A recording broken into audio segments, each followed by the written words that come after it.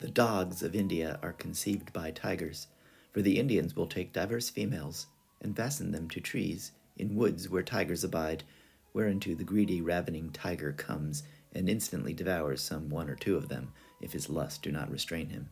And then being so filled with meat, which thing tigers seldom meet withal, presently he burns in lust, and so limes the living dogs, who are apt to conceive by him, which being performed he retires to some secret place, and in the meantime the Indians take away the dogs, of whom come these valorous dogs, which retain the stomach and courage of their father, but the shape and proportion of their mother.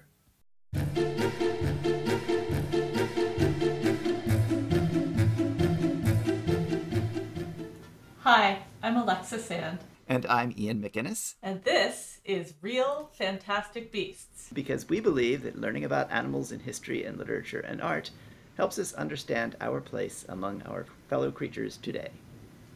So, Ian, that is quite a lurid story. I mean, appetites of all sorts. Where does that come from? Can you tell me a little bit more about this biologically unlikely anecdote? Well, it appears to come from a classical source, and it's gotten recycled through the Middle Ages and into a Renaissance source. So this actually comes from Topsell's Natural History of Four-Footed Animals. But he tends to repeat a lot of stories that he hears, like this one. But I picked it because a lot of the tiger lore that gets imported and recycled is very interested in sort of tiger sexuality and tiger breeding and tiger cubs. So I thought, well, this sort of captures all of it, and also this ridiculous idea that this is how you get valorous dogs, is by breeding them with tigers. It's so interesting because even today tigers are kind of associated with lust and with sexual desire. If you think about, any rock song from the 1970s or 80s with tiger in the title, it's definitely about sort of conflation of appetites. She's a man-eater. Yeah, the appetite of the tiger is, it seems to be a sort of a steady state thing, which I'm sure when we hear the medieval history of the tiger from you, that I'm sure that's going to be a part of it. Oh, for sure. So in the European Middle Ages, tigers were really more in the category of fantastic than real beasts. That is to say, nobody in Europe was likely to have seen one. Unlike lions and bears and ostriches and camels, they weren't animals that were kept in captivity, that were imported and given as royal gifts. So when you look at the sort of inventories of medieval menageries, tigers never figure among the beasts. However, they did know of their existence. And one of the things that I think is really interesting is, you and I think of a tiger. We watched Mutual of Omaha's Wild Kingdom when we were kids. We know what a tiger looks like. It's a tawny animal, orangey, striped with black, and maybe has some white around the face and the belly. And sometimes tigers can be other colors, like white with black stripes, or there are even black tigers, and there's this very rare kind of tiger called a golden tabby or strawberry tiger that's sort of like light gold with dark gold stripes. They're really pretty. They're also extremely rare. They're all the same species, actually, but they're just sort of color variants. But always striped. Always striped. One thing you never see in the wild is a blue tiger with spots. And yet, every time you see a medieval illustration of a tiger, that's what it looks like. It's blue with spots. So why did they think that? Where's that coming from? Because even the literary sources, as you already pointed out, that they had in the Middle Ages, the classical sources, where people had actually traveled to the Indian subcontinent or Central Asia, where there was actually a viable population of tigers at the time. And they had actually seen tigers, right? And so these eyewitness reports would get sort of filtered back to Greek and Roman writers. There's a 3rd century account by a guy named Solinus in his collection of miraculous things that he describes a tiger as tawny with black stripes. So those were the kinds of literary sources that were available in the Middle Ages. However, in the 7th century, Isidore of Seville, who was a church father, a wise, learned man, for reasons we don't exactly understand, describes the tiger as a spotted creature. And he kind of does this in passing, so we don't know where he got that idea. My theory is that he could have seen a different kind of animal, a leopard, because those actually were kept in a few medieval menageries around the Mediterranean. And they have spots. And they have spots. So I think he was a little maybe misled. Maybe he had seen or knew somebody who had seen a leopard, and so, it's an easy mistake to make if you've never seen either. But why is it that they were not, I mean, they kept so many animals. Why are tigers not making it into the menageries of the West? Well, there are probably a number of reasons for that, not least that tigers are, in fact, very ferocious animals and very difficult to interact with in the wild on our terms. That is to say, anybody who is interested in tigers knows that they are not super interested in interacting with humans other than humans as just another species of prey animal. So I think that might be part of it. It's very hard to catch a tiger. And in fact, almost everything that medieval writers have to say about tigers has to do with catching tigers and how hard it is. And this again, Which they have. this again is coming from classical sources. And we have these sources that tell us, starting with Pliny the Elder in the 1st century CE, writing in his Natural History, and then the story gets repeated in various ways, including by St. Ambrose of Milan, another church father writing in the 4th century.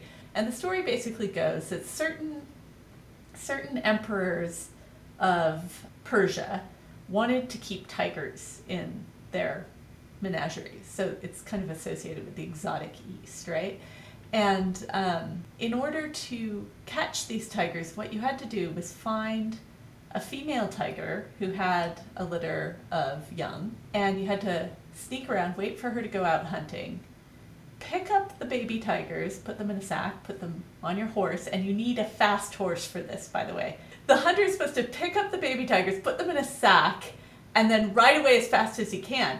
But he needs to have an additional piece of equipment, and that is either a reflective glass ball or a mirror. And the idea is that as he rides away, the tigress will chase him, of course, because she's intensely protective of her cubs. And so far this sounds like semi-plausible, right?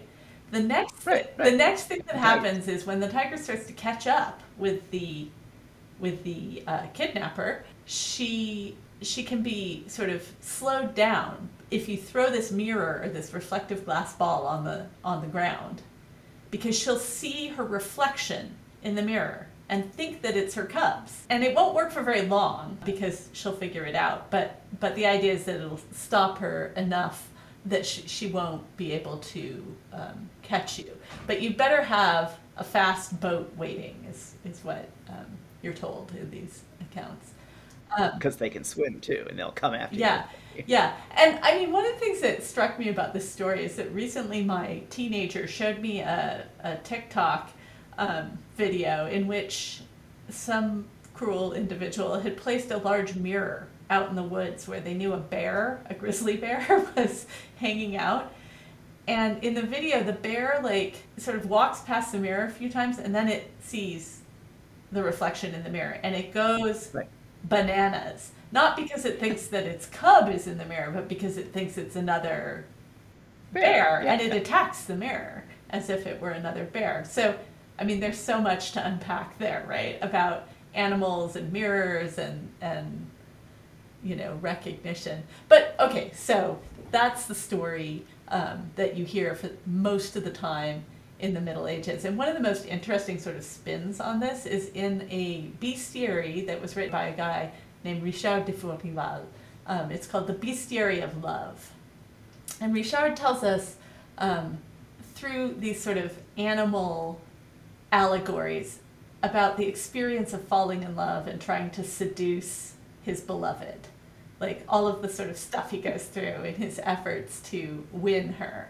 And it's really interesting because with the tiger story, he says, "When I first glimpsed my beloved, I was more taken in and incapacitated by the sight of her than a tigress is by the mirror. So he compares himself to the tigress rather than to Right. the hunter in this instance. I just think that's really interesting. It's sort of a critique of how vision seduces us.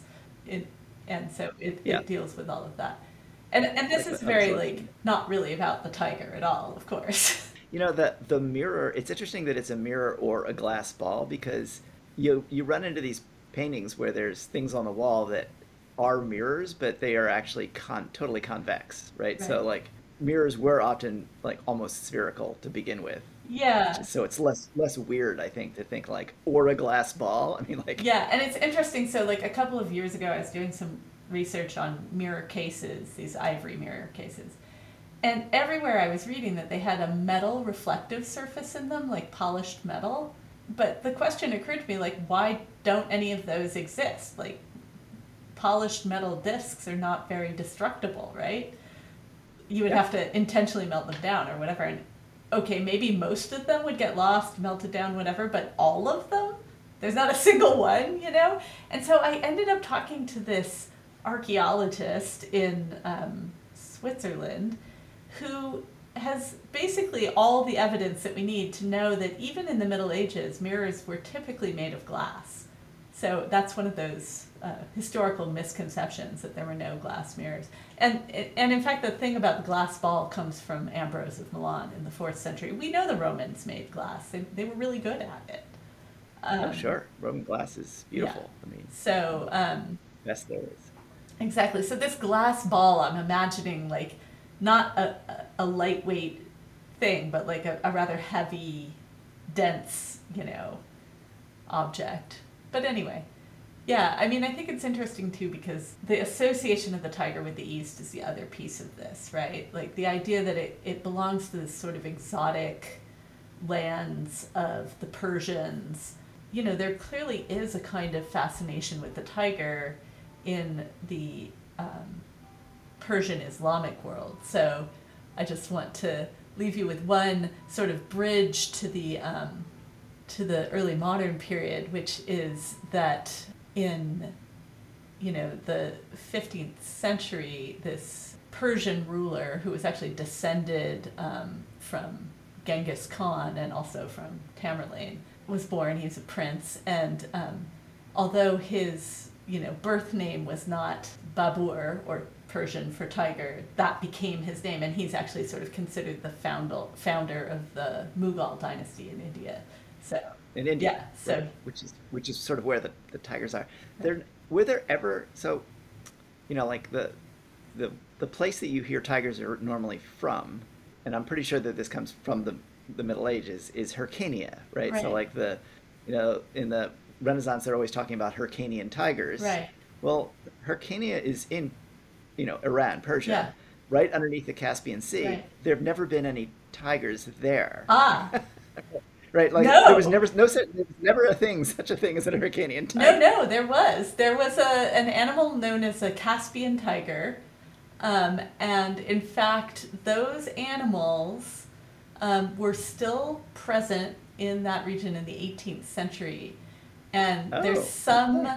evidence that they didn't go extinct entirely until like the 1930s. That's a little known fact about tigers. I mean, if you think about it, they're Siberian tigers, right? And there's a long distance Yeah, between right. Siberia and the Indian subcontinent, and so animals typically have a kind of range.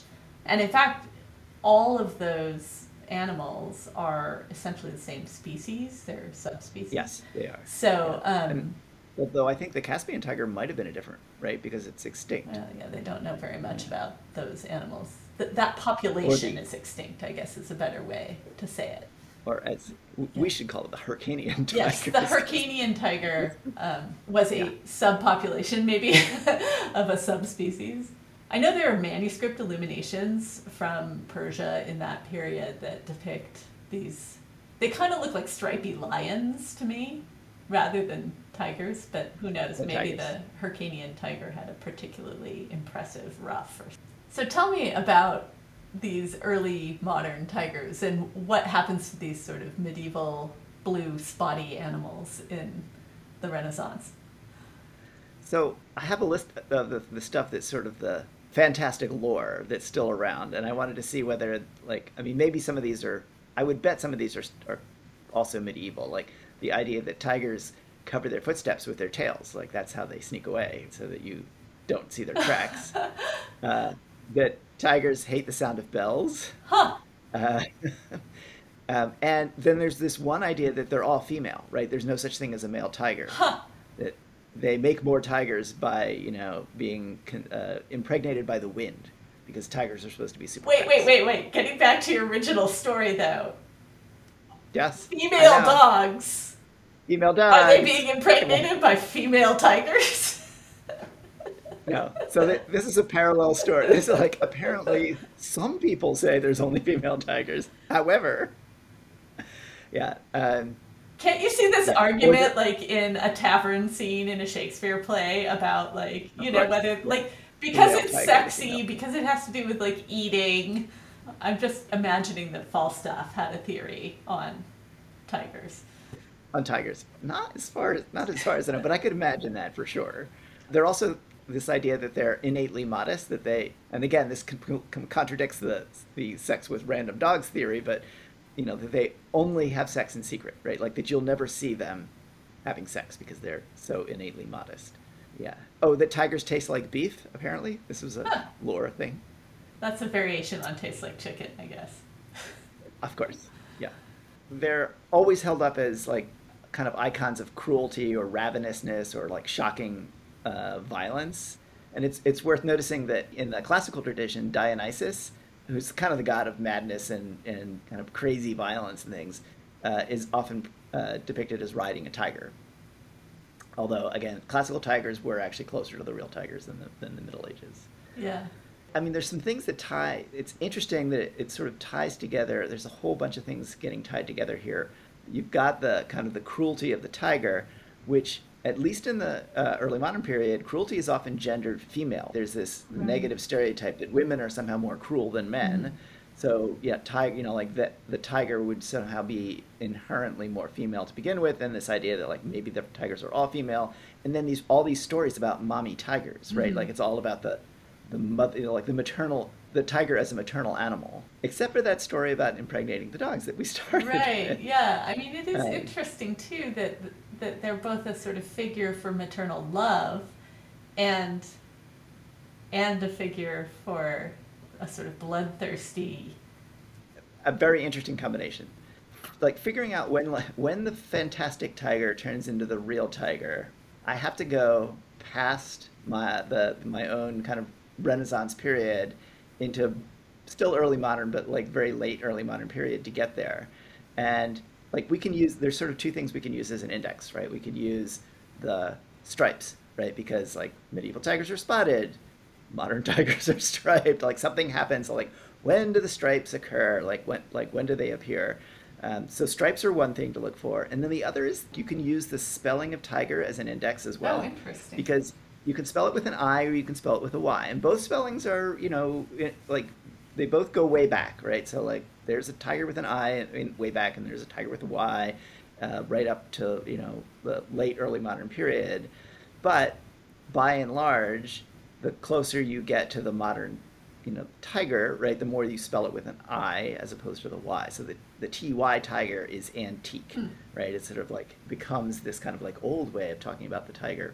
And if you use something like Google's Ngram Viewer, where it gives you kind of rough ideas about like different spellings, right, and how those Hmm. work. The tiger with an I took over right around 1755. Okay, Right, so so that's when the lines cross, when the TI tiger like takes off, huh. and coincidentally, there's two other things that happened at that period. One is that the British basically the first like major moment where they take over India occurs in the Battle of Plassey in 1757. That's where they get Hmm. Bengal, which is where most of the tigers are, after all. So that's 1757 Battle of Plassey. Uh, Suddenly, the British are like noticing modern tigers. Hmm. The other is 1758, which is where we get the first modern scientific description by Linnaeus, Okay. the father of taxonomy, right? Is like has a description of the tiger as well. So like That's that period there. The stripes are interesting as well. So they really appear first in Linnaeus. So he's writing in Latin and he uses a word which does mean stripes, I guess. But the actual word stripe for tiger doesn't really appear until the 19th century. You get what you first get is that like tigers have first they have spots and then they have streaks or bars of color, right? So you're not going to find striped tigers until into the 1800s, when it becomes so conventional that I think if I asked you like what's the first word that comes into your head when I say tiger, you'll say Yeah, stripes, exactly, right? exactly. And you're like, well, that's not a thing, right, until pretty late, even though they're clearly recognizing, like the Bengal tiger with the bars and the streaks at the time. There is a lot of confusion. The word tiger gets employed to describe a bunch of critters, including things that we think are leopards and panthers, even though they also had panther and leopard. And so you get writers saying, well, there's leopards and panthers, and then there's spotted tigers, and you can know, they're different for these reasons, or this tiger is spotted, but it's not like the other the other tigers. So there's a lot of kind of confusion about like what they even think a tiger sort of really is. Huh. And when they finally decide that the Bengal tiger is the tiger, they don't even say now it's the tiger. There's nothing else. They start by calling it the royal tiger. Uh-huh. Right? So there's a lot of tigers. The one with stripes is the royal tiger, Okay. which becomes the Bengal tiger or the tiger royal, right? So Right, you like right. hear it, and it's like a special kind of tiger. It has stripes, and then they realize there is no other kind of tiger. This is the tiger. Yeah. This is it. This is all there is. So it happens really, really late, and it happens pretty quickly. One way to figure out, like, kind of when it's going to enter popular culture is by figuring out, in English, for instance, when they were kept at the Tower of London, because the Tower of London has this famous menagerie. They had lions at the Tower of London for like ages, right? So like when you said people know what lions look like, they know what bears look like. Certainly, Shakespeare's London, you could see a lion, you could see bears all the time. Right. You couldn't see a tiger, but at a certain point, the menagerie at the Tower of London gets a tiger. So like, when does that actually happen? And I don't have an actual date, but I have a before, like I have a period in which it has to happen. Okay. In 1741, there's a visit to the tigers in the Tower of London, he's using the term tigers, okay? And then he says, well, the two old tigers, who are named Will and Phyllis, Huh. are marked with brown spots like the leopard. Huh. Whereas those found in the East Indies are streaked all down their sides instead of having spots. So, 1741, he's recognizing that there is this tiger with stripes, Huh. but he's also saying the tigers in the Tower of London have spots, which means, like leopards, because they are, or they're jaguars, or something like that. And then 1774, there's an actual tiger in the tower, i.e., one described as having streaks. Ian, Or you're not going to stripes. like this because this is like Yeah. me being a French art scholar and you being in the English world. Yeah. But I'm pretty sure that Louis XIV had a tiger in his menagerie at Versailles because there's a very famous story about how the Persian ambassador was impressed when they staged for him a fight between a tiger and an elephant. Now, unfortunately, that description doesn't include whether the tiger had stripes or not. So, or spots. I'm sure it had spots. but um, but the story goes, at least, that Colbert, his minister, had like as part of his dossier, his portfolio of things that he was responsible for was getting these like super exotic animals and collecting them to the court. It was a famous entertainment of the 17th century in France. Well, I mean, like it's hard to know because they'll use tiger all over the place, Right, right? right. Like when they're clearly not talking about the striped tiger. Right. And if it's super famous, I mean, tiger stripes are pretty distinctive. Yeah. I mean, like you see you don't say like, oh, it just looks like a leopard, right? Right, So, but I this mean, was the Persian ambassador. I mean, I'm assuming that he had seen a tiger, right? Because the Persian emperors kept. well, yes, that's true. But again, like which tiger are we talking about here, right? Because tiger was a catch-all term for large cats Yeah, that's that weren't lions. seems to be the problem at the Could be anything, right? Until you actually hear them saying, no, stripes. no, it doesn't have spots, it has Right, stripes. right. Yeah. Oh, so Linnaeus, the description of Linnaeus of the tiger, which is this is the first quote unquote scientific description of the tiger.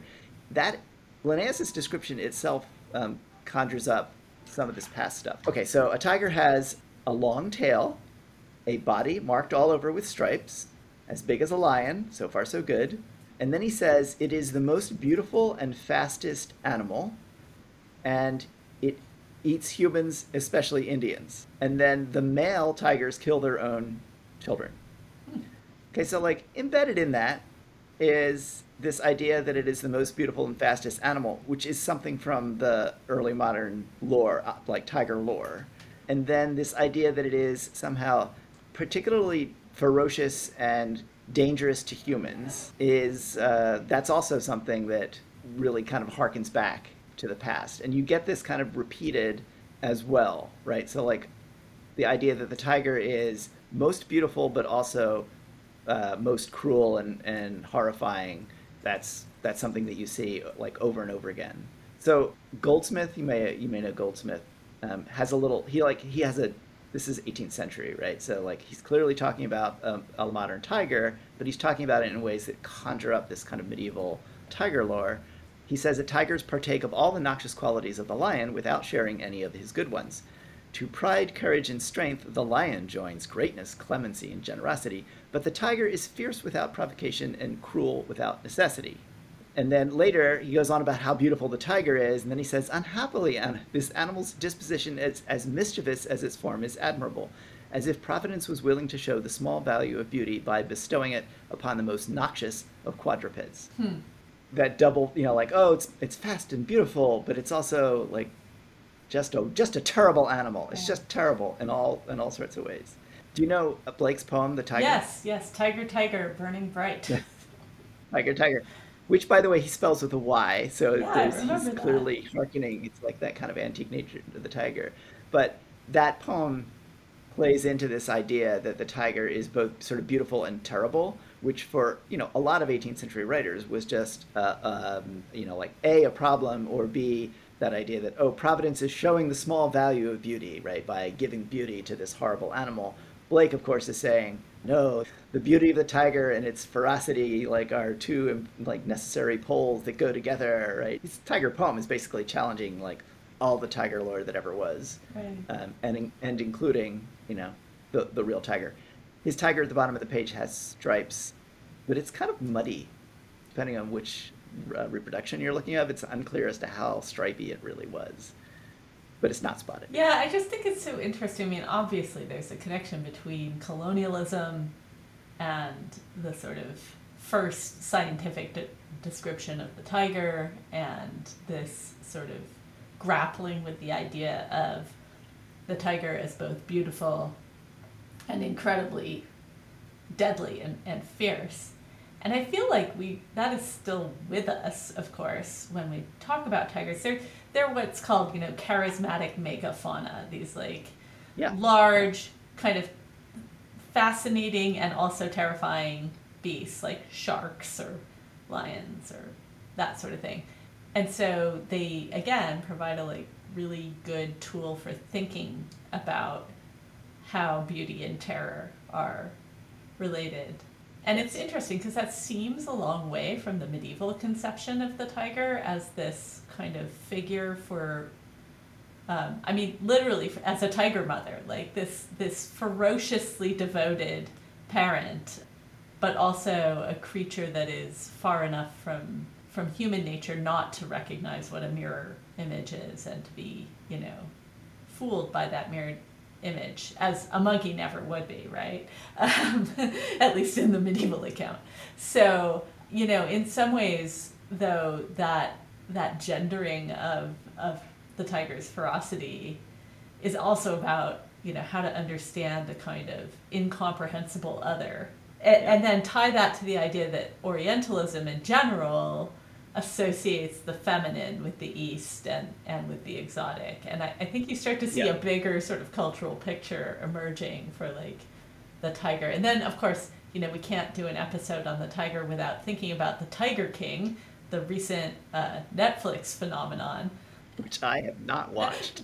And I sort of refuse I have to admit, I haven't either, but I don't think you have to have watched it to understand that it is all about sex and violence and the sort of the allure of the exotic, and also the sort of uncomfortable, distasteful feelings that are aroused by the association of humans and these beasts in a way that seems too intimate and inappropriate. So there's a lot of transgressive stuff there.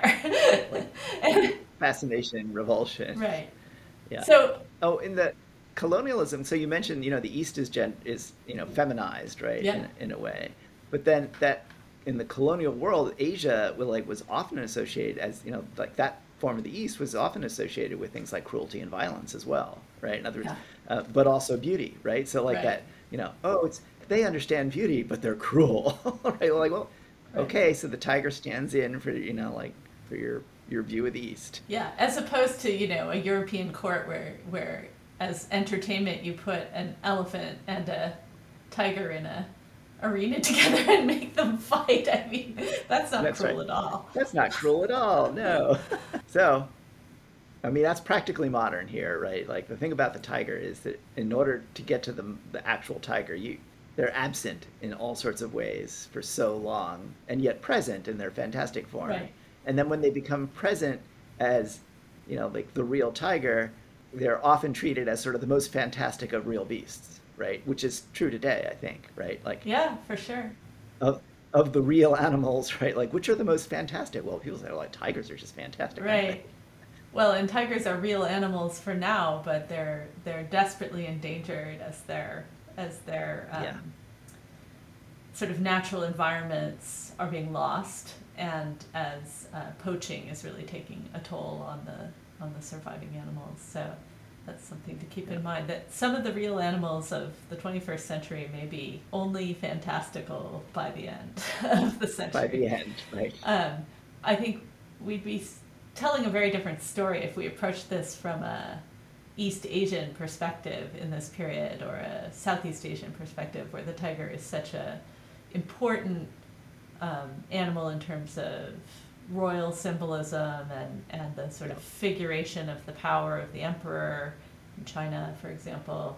And I think that might be a really interesting story to bring back a guest speaker for at some point.